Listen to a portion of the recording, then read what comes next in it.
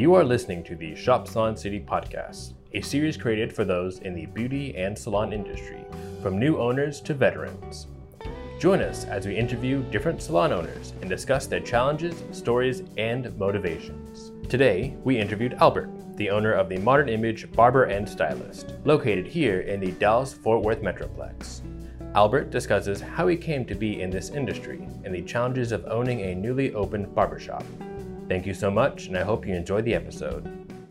Hello, my name is Jacob, and this is the first episode of the Shop Salon City podcast. I'm here with our good friend Albert, who runs the Modern Image Barber and Stylist shop here in the Dallas Metroplex.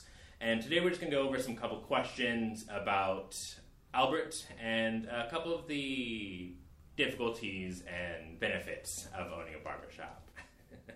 So for the first question we have here is, how did you get into the industry? What made you become a barber? So I got into the industry because I've always liked the idea of getting a haircut weekly. Okay. I saw it as an art because there were so many different styles, and it just brought interest towards me.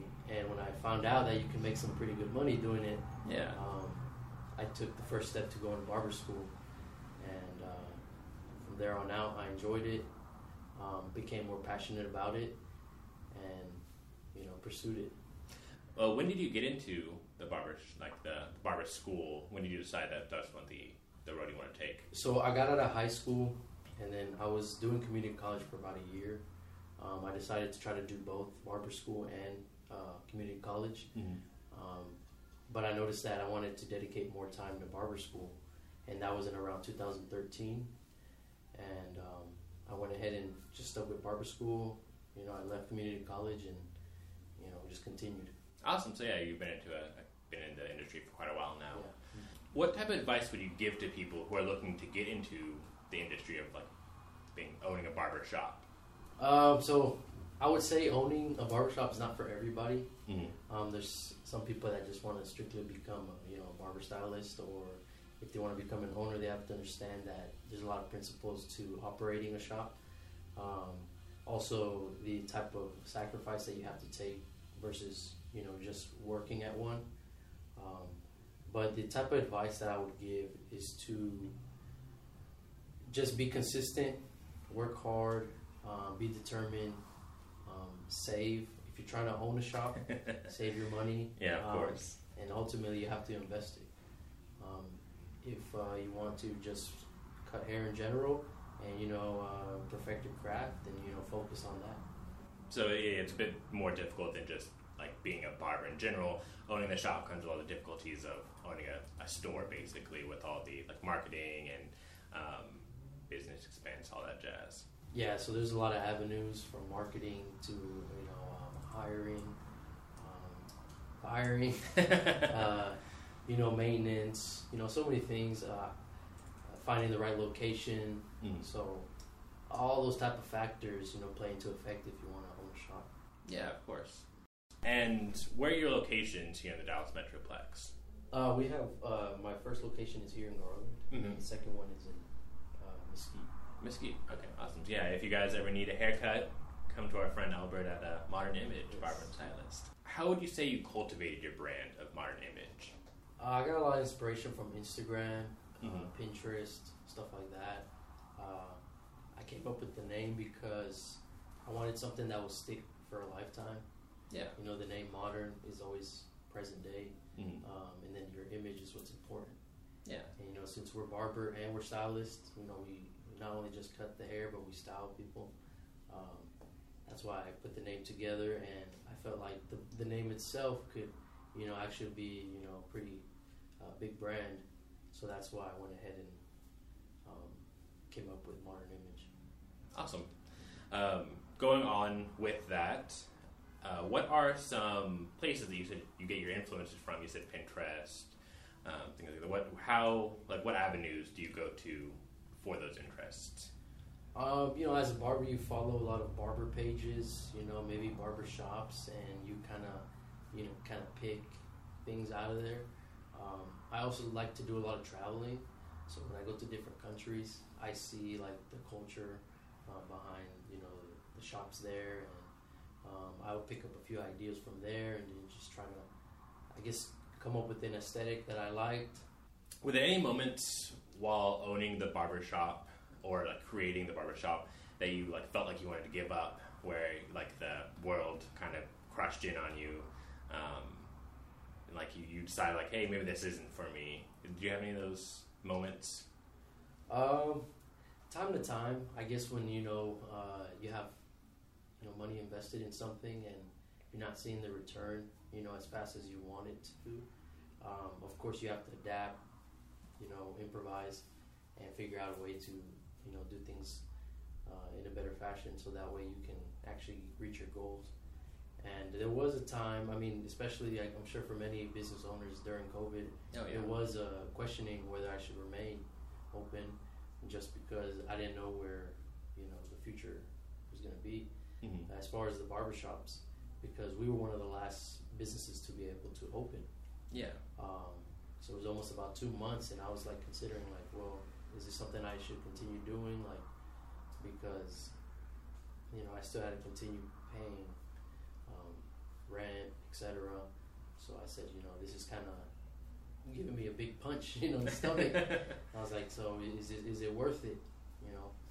And so that was probably one of my most difficult times. It was during COVID, the quarantine. And before that, there's, obviously when you first start out, you're trying to build that foundation, and trying to set that is kind of difficult at times. But again, like I said, you have to put in a lot of work. Yeah, of course. Any advice you get anybody who, like, right now they're feeling like they're going through that they're feeling like, man, maybe this isn't for me, maybe like this was a bad decision? Do you have any advice for those people facing those questions? So my advice would be to not give up, keep pushing, because the reward at the end is really rewarding. Yeah, of course. So. What is something that you have tried to and failed during this industry? Do you have any moments where you did try to branch out and it didn't go like planned? Well, I was actually trying to open a third location in Allen, but it was like literally the week before we shut down. Oh. So luckily, I guess you wouldn't say that's failure. I mean, in a sense, I see it as that, because that was my next step, and I wasn't able to accomplish that. Yeah. But everything happens for a reason. Yeah, of course. So that was one. There's a lot of things. It's everything's trial and error. So I tried several things that I guess they didn't work out, and so I had to try new things and see what does work. But that was probably one of my biggest ones.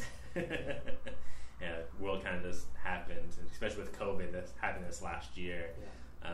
Everything kind of just came to a standstill. We didn't know if we were going to be returning back to a bit like normality. But hopefully, it's in the last like maybe month or so,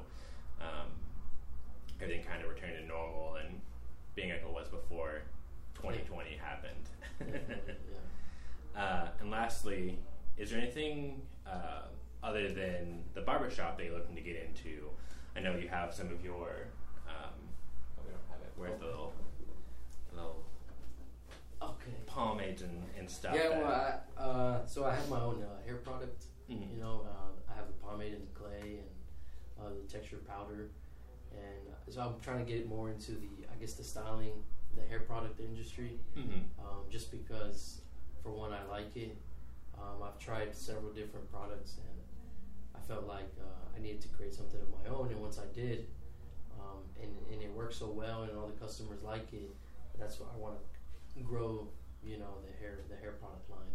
Awesome. How did you create that? How was the trial and error of creating these pomades? So the trial and error is I guess me being a barber stylist, I know exactly how I want it to work, and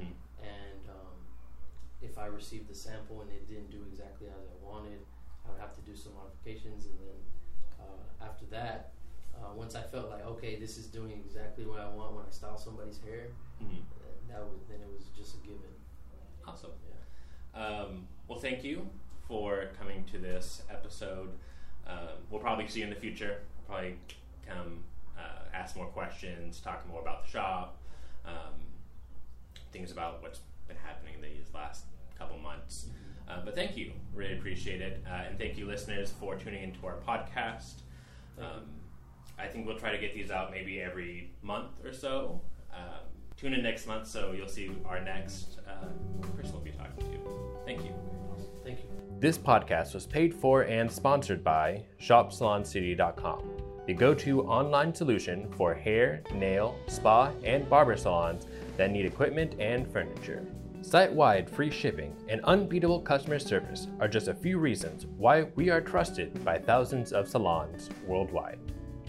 Thank you for listening to the podcast, and join us next month where we will be interviewing a local from-home nail salon owner. Have a great rest of the day.